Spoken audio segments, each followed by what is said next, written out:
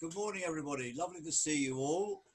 And I send you greetings from Norfolk, which is about 100 miles away from where you are today. And I hope you're all well and you're managing to cope again with this second phase of lockdown. But at least one thing is good. All the children and students are back in their respective schools. I'd like to draw your attention this morning to 1 Thessalonians chapter 1 that was read to us, and particularly verses 2 and verse 3, where the Apostle Paul says, "We give thanks to God always for you all, making mention of you in our prayers, remembering without ceasing your work of faith, labor of love, patience of hope, in our Lord Jesus Christ, in the sight of our God and Father." And I've called this talk or message this morning, Basic Ingredients. And I hope that when you next do some cooking, you might remember this particular message. And I hope by the time we finish our time together, you will understand what the title really means. Now, thinking about this great access we have to each other across the internet, I was only thinking about John Wesley, that when he often said, "The world is my parish," in today's terms, it would mean that he could speak anywhere in the world from his horse somewhere in Britain. So he didn't have to travel as he did. And this is the wonder of modern technology, that we're able to do this kind of thing. So talking about time and talking about the amount of work that we seek to do for the Lord and so on, a lot can happen in a very short time, can't it? And every time we put our clocks forward or back, I've got that custom of always changing my watch first thing on Saturday morning. And in October, when we put our clocks back, I went out into the garden to do a few hours doing different jobs. And at the end of what I was planning to do, I came back in and I looked at my watch and thought, I've done so much in such a little space of time. And of course I realized when I looked at the clock on the wall that I'd put my watch back. So what seemed to be a very short period of time was the normal time as it was for that particular day. Now in Thessalonica, the Apostle Paul spent 3 Sabbath days reasoning and preaching and talking in the synagogue where the Jews that were living in that great commercial city were living, and also Greeks who had they had accepted the Jewish faith, and they would be there too. And Paul was preaching to these people, showing them that Jesus was their Messiah that was promised in the Old Testament. And the result of this was that after 3 weeks, and obviously he worked in the week talking to people and moving around different parts of the city, no doubt, that at the end of 3 weeks, he had to leave very quickly because of the persecution that was around at that time, which often followed him on his travels, that he had left a very vibrant church. Even after only 3 weeks' work, it seems as if the Lord had done a wonderful work in that city and in these people's lives. And these people possessed a clear evidence of their new birth, of being born again. And their testimony was such that it has spread right through Macedonia and Achaia. They were the two Roman provinces of what we call Greece today. And they had this quite amazing testimony of what the Lord had done amongst them. And if you remember the background to this visit to Thessalonica, you remember that Paul was on his second missionary journey, and he had gone to Troas, that area around there, and he wanted to go in a certain direction, and it seemed as if the door was shut. And he obviously prayed about it, and he was concerned, where should we go next to proclaim the gospel? Should we try somewhere else? They didn't know. And then at that night, in that night time, he received the vision from the man of Macedonia, come over and help us. And so they landed in Philippi, and they had ministry amongst those women by the riverside. Lydia was converted, the fortune teller, the girl that worked for the fortune teller was converted too, the jailer in the prison.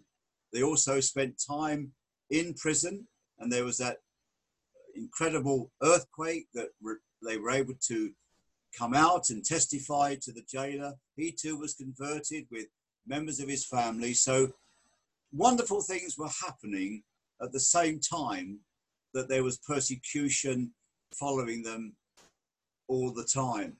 And so from Philippi, they went to Thessalonica.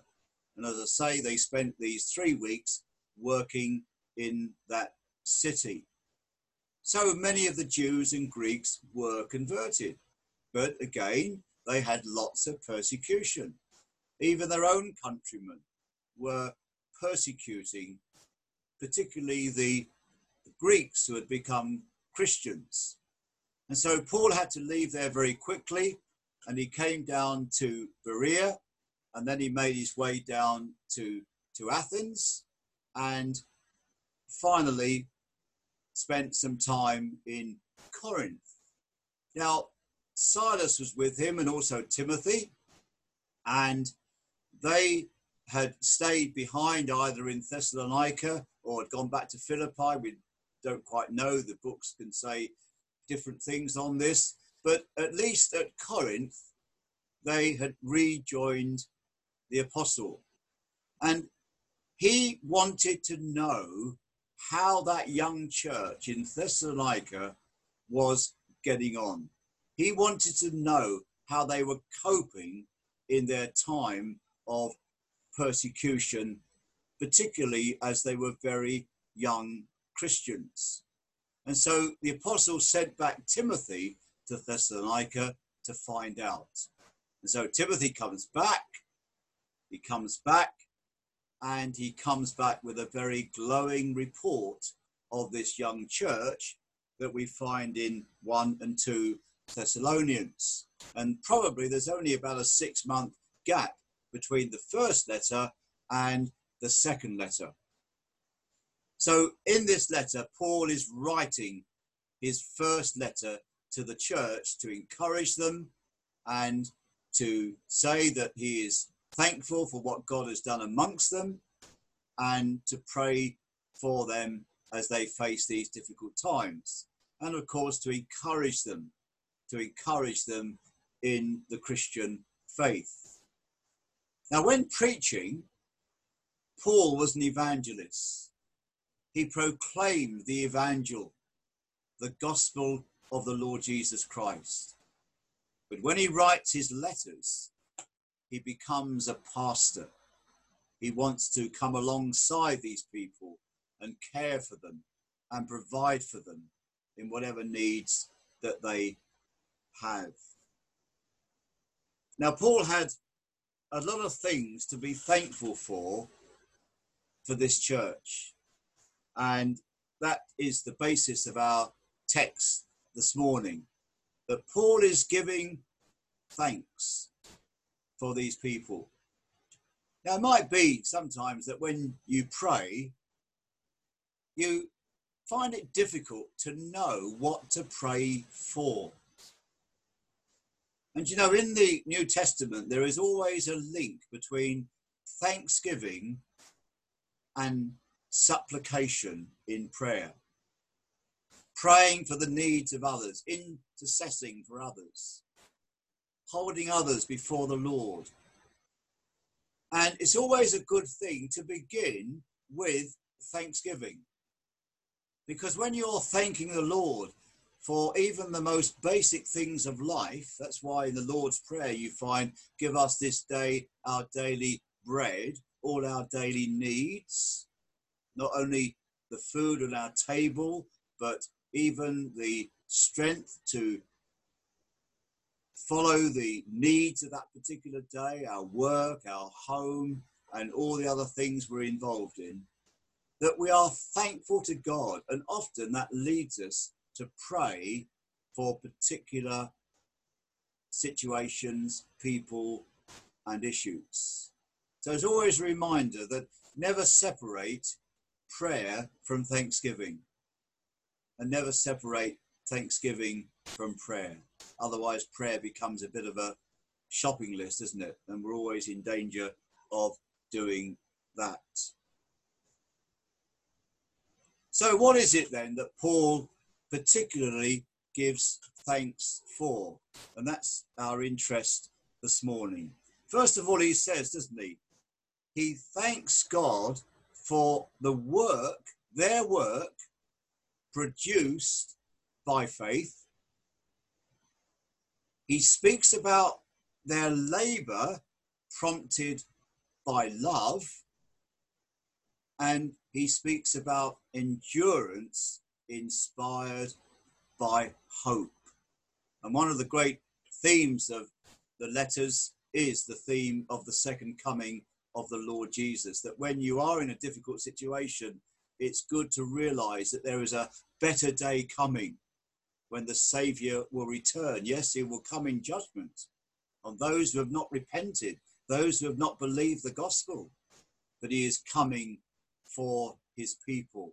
Then there will be the new creation, the new heavens and the new earth. So that is the hope that enables us to endure, because we know that what we're seeing now is only for a season, a short time, going back to our thought about time at the beginning.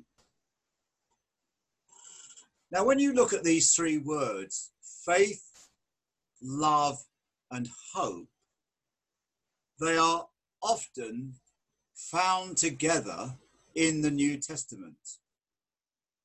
Sometimes they stand alone. We find that in 1 Corinthians chapter 13 and verse 13, where faith, hope, and love is listed at the end of that great chapter on love. Sometimes, and very often, there is a different descriptive clause with each of the words. And I've given some examples here from one from Galatians 5, verses 5 to 6. But by faith, we eagerly await through the Spirit the righteousness, and then hope for which we hope, and then love, faith expressing itself in love. So each of those words has got a definitive clause that brings out the emphasis and the meaning that, in this case, the apostle wants to make. And also you find in Colossians 1, verses 3 to 5, your faith in Christ Jesus, the love you have for all the saints, the faith and love that spring from the hope that is stored up for you in heaven. And our own text, your work produced by faith, your labor prompted by love, and your endurance inspired by hope. Now you see that the phrases are very different, aren't they? Because in Colossians, your faith is said to be in Christ Jesus. And then in Thessalonians, your work is produced by faith. And the other thing is that often, and we've seen it already, these three words are so linked that they are like three pearls on a string. Take the one in Colossians, your faith in Christ Jesus, the love you have for all the saints, yes, but then under love, the faith and love that spring from the hope that is stored up for you in heaven. So Paul is saying faith and love there actually comes out of the hope that is stored up for us in heaven. That there is almost a hope in heaven, apart from the hope we have in looking forward to heaven. Now, when you, again, look at these words, they are in fact a summary of the Christian life: faith, hope, and love. Because really, when you think about it, these Thessalonian believers were a young church, young Christians, beginning to find their way in a pagan society. They had their old lives of paganism and worship in the various Greek temples and all this kind of thing. And suddenly they have experienced God's love and grace through the apostle. The word of God has been preached. They've been convicted, as we read later in this chapter, and they are beginning to grow and know the Lord in their lives day by day. And you can say that faith, love, and hope really means that there is nothing we can know as Christians. There is nothing that we can experience. There is no situation that we can relate to.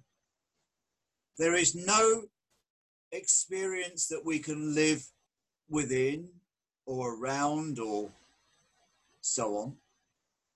There is nothing in our lives that is outside of the scope of these words. The whole of our life, whether we are in meeting with other believers, whether we are at work, whether we are in our homes, whether we are out relaxing or whatever we're doing, there is nothing that comes outside the scope of faith, love, and hope. And there's some scriptures here that really illustrate the point. For example, in 2 Corinthians chapter 5 and verse 7, Paul says, we live, that means 24/7 living, we live by faith and not by sight. In other words, we're no longer just living for the things that we can see with the physical eye, but we are living with our faith and trust and hope in the Lord Jesus. We can't see him, but we know he's there and with us in every aspect of life. Habakkuk 2 verse 4, the just shall live by faith. Again, the same emphasis. And then when you look at the word love in John 13 verse 35, we find there that we love him because he first loved us. So when do we love Jesus? Just on a Sunday when we come together? Or do we love him 24/7? Again, he said, by this shall all men know that you are my disciples if you love one another. And then the word hope, that these early Christians not only had complete knowledge of the resurrection, they knew that had happened, that Jesus was alive and so on. That was an important doctrine. But another important doctrine was the return of Jesus. In fact, Paul says, doesn't he, at the end of chapter 1 and verse 9, how you turn to God from idols to serve the living and true God and to wait for his Son from heaven, whom he raised from the dead, even Jesus, who delivers us from the wrath to come. So this hope in the coming Lord was a major influence upon their lives. And that's why John says in 1 John 3 verse 3, everyone who has this hope in him purifies himself just as he is pure. Now that refers to our sanctification, our mortification of the flesh and so on, that constant battle that we are engaged in, that we might become more like Jesus, and what the Holy Spirit enables us to do. Yes, we fail often, but we keep on, we persevere. And so our hope in Jesus who is to come has effect upon our lives, even at this minute, as we think of our Christian walk with the Lord. So it's a summary. The whole of Christian experience is within the scope of these three wonderful words: faith or trust, love, agape love, and hope.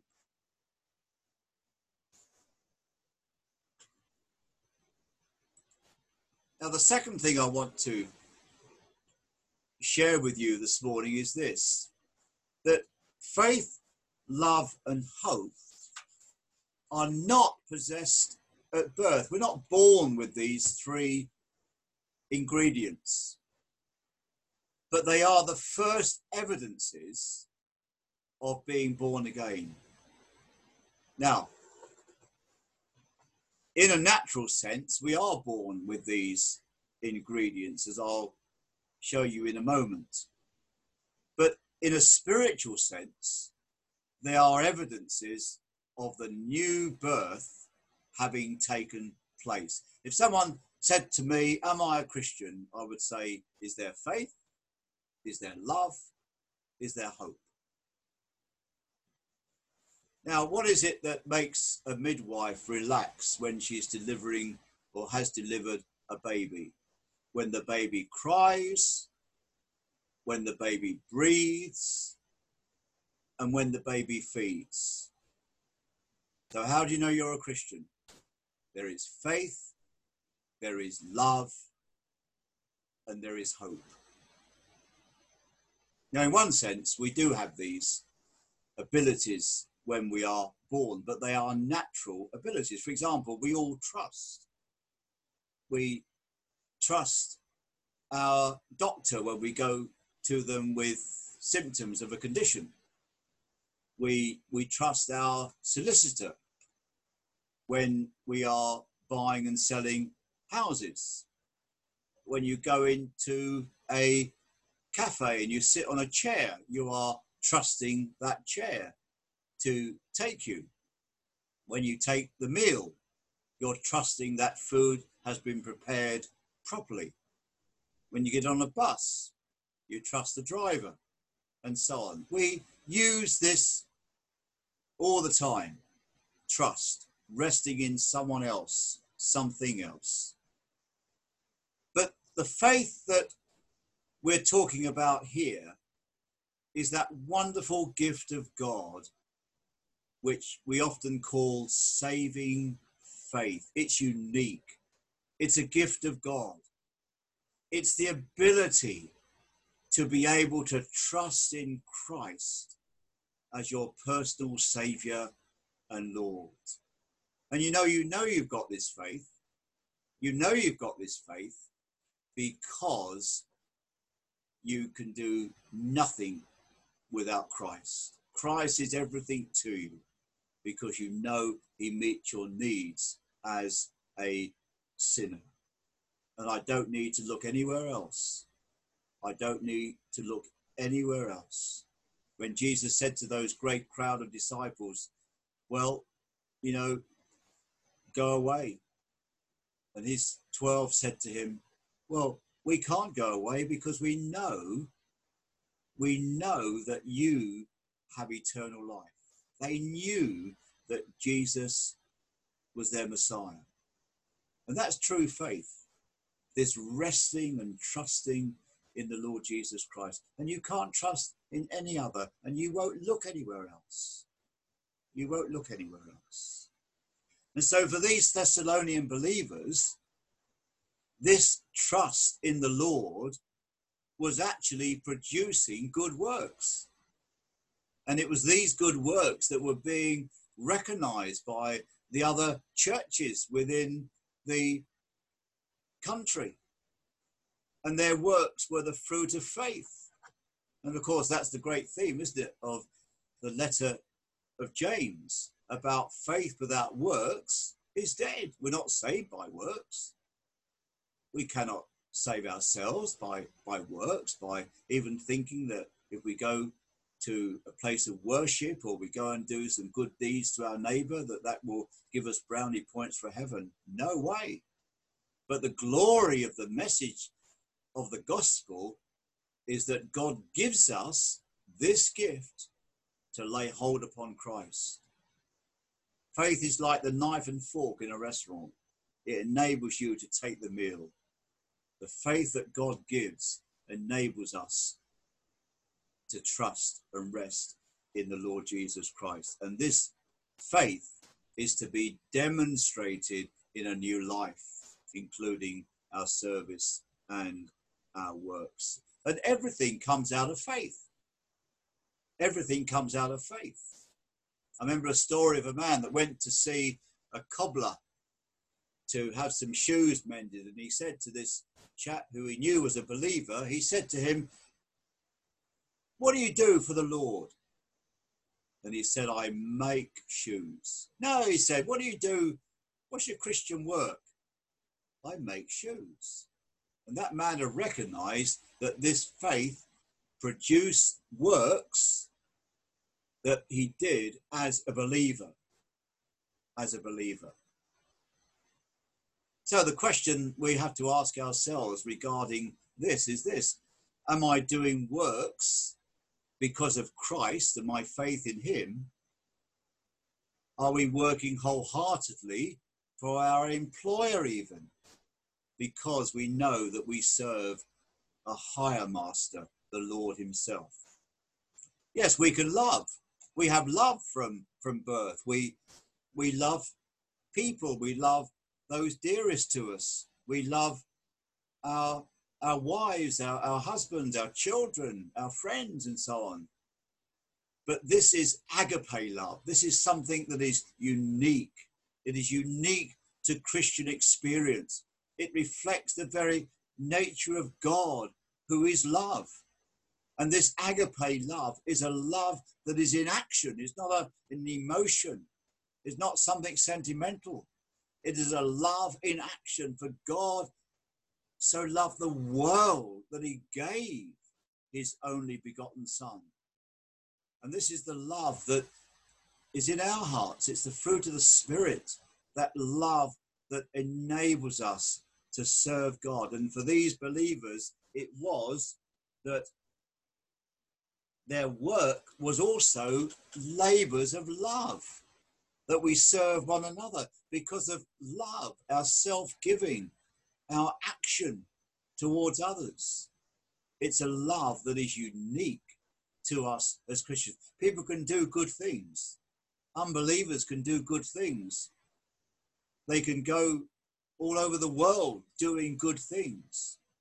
But that's not the same love.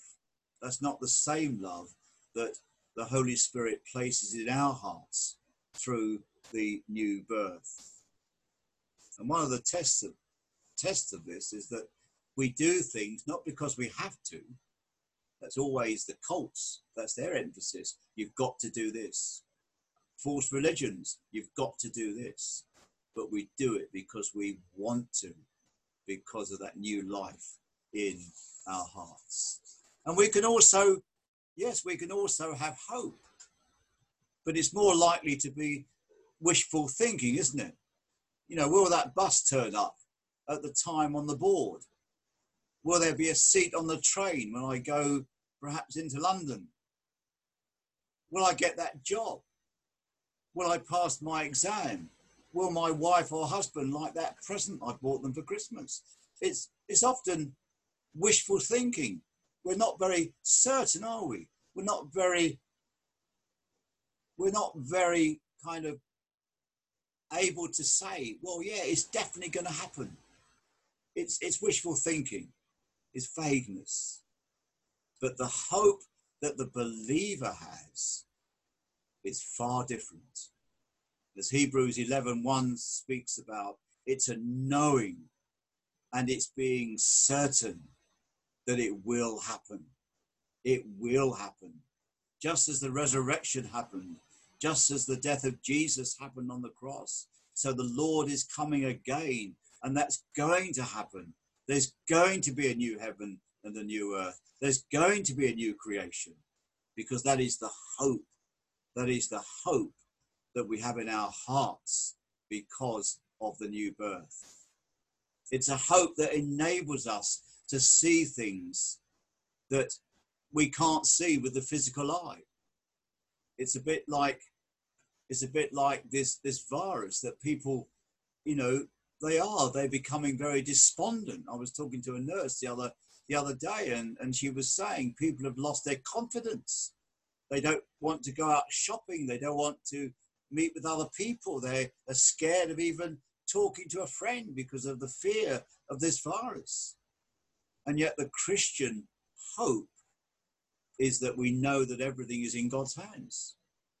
And that day will come when it will finish, that there will be a purpose in it that we may not know now, but one day all will be revealed. And certainly there's been some wonderful opportunities of the gospel being preached through online services and other media and so on.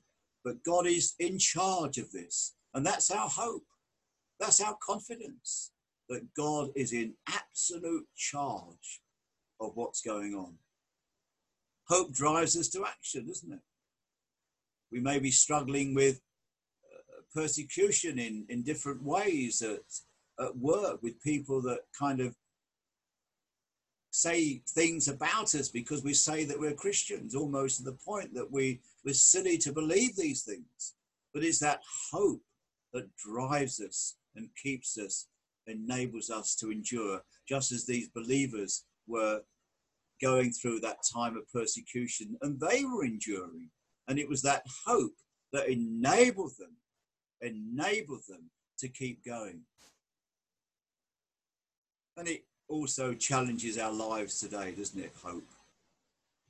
Yes, we have hope of a wonderful future, but it's that hope that drives us now to deal with our own sin and temptations and so on. That verse I've already quoted. He that has this hope in him purifies himself just as he is pure. And then the last thought is this: faith, love, and hope are to grow and increase. If you go to chapter 3 and verse 12, this is part of Paul's prayer. There's a number of prayers that Paul gives for this church. He says in verse 11, now may our God and Father himself and our Lord Jesus Christ direct our way to you, and may the Lord make you increase and abound in love to one another and to all, just as we do to you. So he prays that their love may increase. And then when you go to 2 Thessalonians chapter 1 verse 3, we are bound to give thanks always for you, brethren, as it is fitting, because your faith grows exceedingly, and the love of every one of you all abounds towards each other, so that we ourselves boast of you among the churches of God for your patience and faith in all your persecutions and tribulations that you endure. Now, isn't that wonderful? That this church had increased in love and hope. And also we can infer their hope as well, because they were enduring these persecutions and so on. So faith, love, and hope are to endure and increase. So a few thoughts to finish with. Some questions to ask ourselves. Have I got the right ingredients? Have I got the right ingredients? Is there faith that enables me to trust Christ? Do I have a love that is unique for the children of God, for the way that I carry out my business, my home, my work, my Christian service? Have I got that hope that leads me to think of those better days to come? Am I good at Sunday religion, but the weak is hardly different to non-Christians around us? In other words, does faith, hope, and love have an influence upon our lives wherever we are, whatever we are doing? How do I measure up to the love description of 1 Corinthians chapter 13? Perhaps for homework, you can go and read it quietly sometime today. What drives and motivates me in my Christian service? Is it faith? Is it love? Is it hope? You might be praying for someone to be converted. Well, hope enables you to hold on. Remember George Muller, he prayed for 3 particular friends, and years went by, and gradually, one by one, they came to know the Saviour. And one of them even after he had died. But there was hope there. There was faith. There was love. Am I a growing Christian? Do I know more of Jesus this year than I did 2 years ago? Is my trust in him stronger today than what it was 2 years ago, 3 years ago? Have I grown since I became a Christian? And the last thought, can we be thankful for each other? Paul was so grateful, so thankful for this church. Can we be thankful for each other because of what the Lord is doing among you? Well, the Lord bless you and keep you and make this day special for you, and the coming week, God willing, a week of opportunity and service because of faith, love, and